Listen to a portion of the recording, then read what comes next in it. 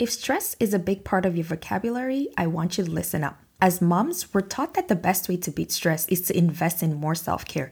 Do more, push harder, keep pressing on. But I'm here to help you stop all of that. Now imagine how simpler your life would be if you stopped letting stress, anxiety, and overwhelm get the best of you. If you're wondering how you could possibly do this, I'd like to invite you to a free virtual mini training that I'll be hosting on Thursday, November the 4th at 5 p.m. Mountain Standard Time. It's called Motherhood Stress Reframe. Yes, we're reframing the way we see stress, and I'm going to show you why what you're doing right now may not be working. Then I'll also give you the tools that you need to help you navigate stress without pulling your hair out, because I know we have those days. If this sounds like something you're interested in, you can check out all the details and sign up at oliveandbliss.ca/training. I can't wait to see you there. If you've parented for even a second, you'll know the well-meaning parents or friends that typically give you unsolicited advice, especially when it comes to your child's eating, their body, or how you should be raising them. You probably hear comments like, your child is too fat, your child is too skinny, or questions like, did you know that sugar is bad? Or my favorite, you should give your child more of this food. Or maybe you're the one doing this. If you're on the receiving end of those comments, you know this can sometimes feel really stressful, especially when you're doing your best to establish a non-diet approach to health and eating in your home. And that's why this week we're going to talk about what to do when people food police your child, including what to do if that food police is you. Welcome to the Thriving Mom Podcast, where we invite mothers and mothers at heart to think outside the conventional beliefs about motherhood, nutrition, and raising healthy kids.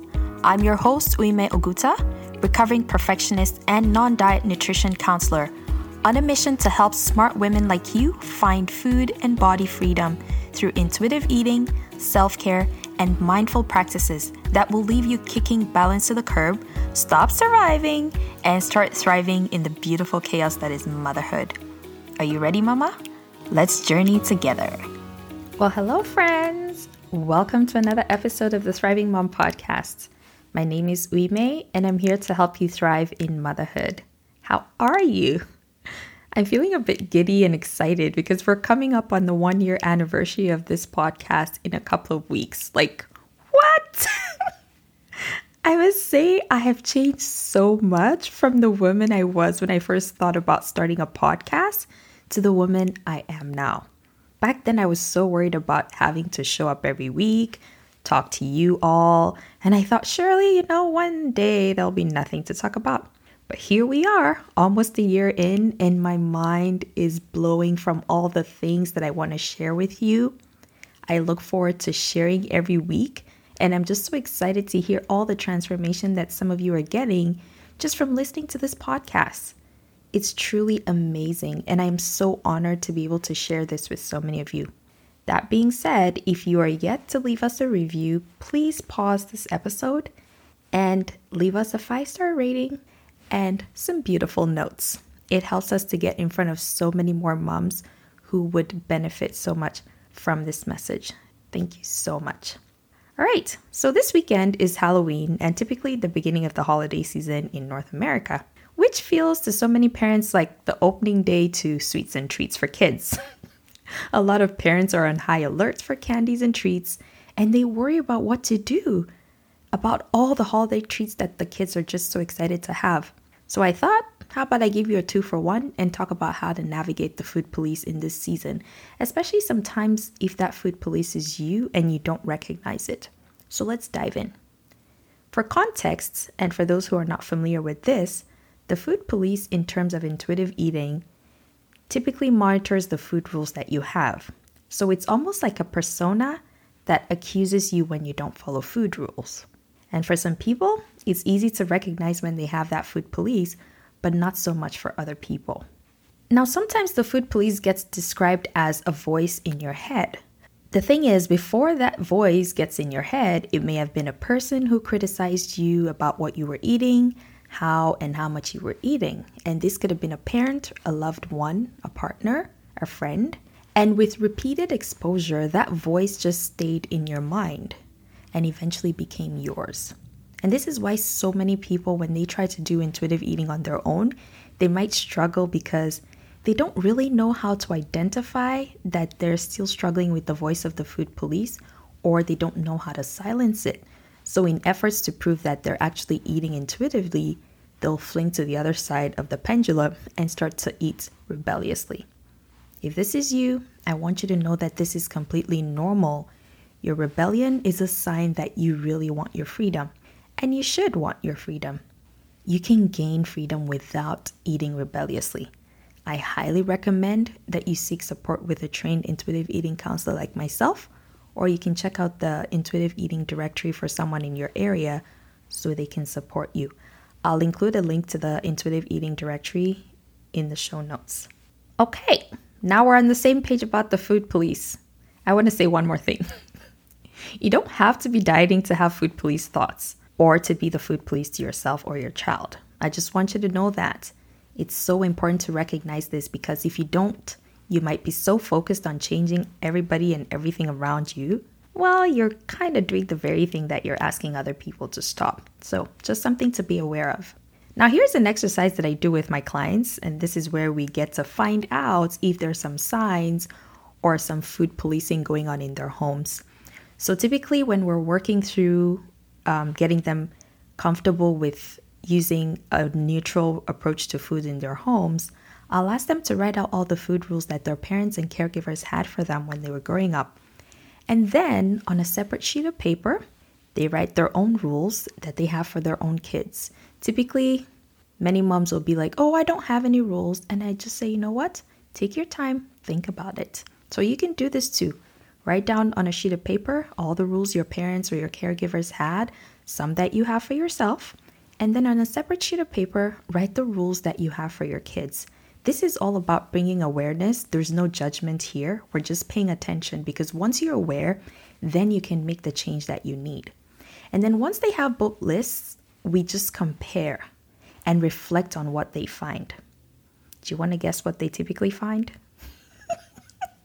95% of the time, those moms are repeating the cycle of diet culture that they grew up with, and they don't recognize it. And I love this exercise because my job as a coach is always to hold the space to help my clients see possibility when it comes to food freedom or body image freedom or freedom from stress or whatever other life challenge that they may have. So that involves coaching them to become aware of those thoughts, because their thoughts drive their actions. And once they're able to see that root cause of the challenges that they have, that's when the true transformation starts. So I could tell them, but it's so much easier and so much more empowering for them when they work through this and discover it for themselves. And it's really fascinating because some of these moms will say things like, I know I'm nothing like my mom who used to force me to eat vegetables. Yet once they go through that exercise, they realize how they withhold treats from their kids unless they finish all their food. It's the same thing. It's just showing up differently. Something to pay attention to. I think it's really important that we need to know that we're doing this if we are. Because when other people are food policing our kids, we need to put boundaries in place, but we also need to put those boundaries in place for ourselves if we're being the food police, and get the help that we need so that we can more appropriately help our children. Another thing I want to say here is that sometimes people mean well when they make those comments. But the thing is, that creates a lot of mental distress and discomfort for the person who's being policed, especially if you're the mom trying to create this positive feeling relationship with your child and you're still struggling with your own relationship with food. Now, if you're the one who's being the food police, you're also contributing to your child feeling anxious at mealtimes, and this will typically show up in their behavior. So for you, you might think, oh, they just like acting out at mealtimes, but it's actually a safety thing for them. I teach my clients in Thrive about this because it really changes how they approach mealtimes. But let's talk about what to do when people food police your child. Number one is to be committed to staying the course of helping your child build a healthy relationship with food, no matter what. A lot of us will make decisions and we're straddling the fence when it comes to feeding our kids. but you can't be half in, half out. You need to make that decision and be 100% committed. And how do you know when you're not 100% committed? You start to think about how much easier it would be to just go back to restricting, controlling your child's eating, and then just figuring it out. Then you try and find more courses and more programs or more people to tell you that what you're doing is the right thing. Sometimes we convince ourselves and say it's for the sake of the child. Again, there's no judgment here. I've been that mom, and I want you to know that it's no fault of yours. This is a sign that there's something within you that needs to be addressed. Mostly, it's that you worry that you'll be seen as a terrible parent. And that's okay. It's okay to admit it. Because when you admit it, then you're empowered to take decisions and be more committed to this goal. So rather than taking your anxiety as a sign that you're doing the wrong thing, see it as an opportunity to lean into what's happening. And then you can start with a simple question like, I wonder why I feel the need to force my child to eat vegetables. That's a good question. Just think about it and then see what comes up for you and do what you can to work on yourself too. The next thing you want to do is communicate with your child. Sometimes we forget that our children are part of this process. So depending on their age, you can remind them why this is important so that they start practicing how to stand up for themselves. So simple things like you don't have to eat it if you don't want to can really feel empowering for them because that's giving them that permission. Then another favorite of mine is that just reminding them that there are no good or bad foods. If there's an allergy or food intolerance or a special need that needs to be addressed, that's fine. You can continue to remind them that there's nothing wrong with their bodies. The food that you're not giving them, they're not just helpful for them in that moment. And that doesn't mean that their body is broken. Their body is just different and it prefers different kinds of foods. If you don't make it a big deal, the kid will not make it a big deal. Another thing I want to say is never assume ill intent. So a lot of us, I know because I'm a mama bear too, we want to jump in and start being defensive and argumentative with people. But I want you to take a step back. Just because someone says something doesn't mean you need to lash out. In fact, if you lash out, that means there's something within you that's being triggered. And that's an opportunity for you to explore what is at the root of that. Another thing you might notice is that when people make comments, this is typically based on the area that they feel they may be lacking or they may have lacked. So you can politely just ask them to clarify what they mean before you respond. Once you're clear on their intent, you can then, if they're open to listening, you can educate them on why you chose to approach feeding the way you do and focus on the positive changes that you're seeing in your family as a whole or your child since you started implementing this kind of approach to eating. Finally, I want to say this one thing, and this is what I offer all my clients who talk about their struggle with feeding kids. Advocate for your child. Yes, to the doctor, to your mom, your sister, your friend, even the teacher, you need to advocate for your child.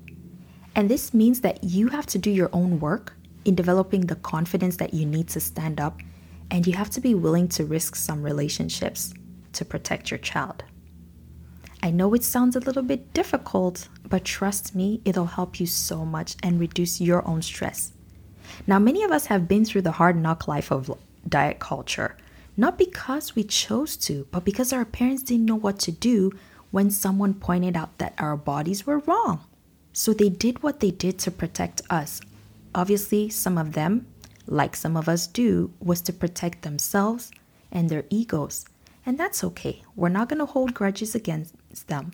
If this happened to you, you know how it feels. So now is your opportunity to change the course for your own child. When you're not sure what to say, always again, focus on the positive impact that this approach is having on your child and keep it brief. There's no need to go into explaining yourself or get into an argument. State your point, advocate for your child, and focus on the positive changes that are happening. Now, there's so much I could say about this, but I'm going to stop here and remind you that no one has it all figured out. This journey is one of so many ups and downs, and the best way to go through it is just to have so much compassion for yourself and always ask, what am I making this mean for me? There's so much power in bringing that awareness to yourself, my friend. Now, I hope this was helpful. I'm curious to know, what was your biggest takeaway from this episode? Please share with me on Instagram or Facebook. Tag me at Olive and Bliss Wellness. Share with your mom friends too, because a lot of us need this. I hope you have an awesome week ahead. And as always, keep thriving. Hey, thanks for listening to today's episode. If you enjoyed it, you've got to check out my free Food Freedom Guide, because it gives you practical steps you can take to let go of dieting, stop obsessing about food, and eat in a way that you enjoy. Get your Food Freedom Guide at oliveandbliss.ca/foodfreedom. And if you'd like to learn more about me and how I can support you to make peace with food and your body, then head on over to oliveandbliss.ca. I'm always rooting for you, my friend. Until next time, keep thriving.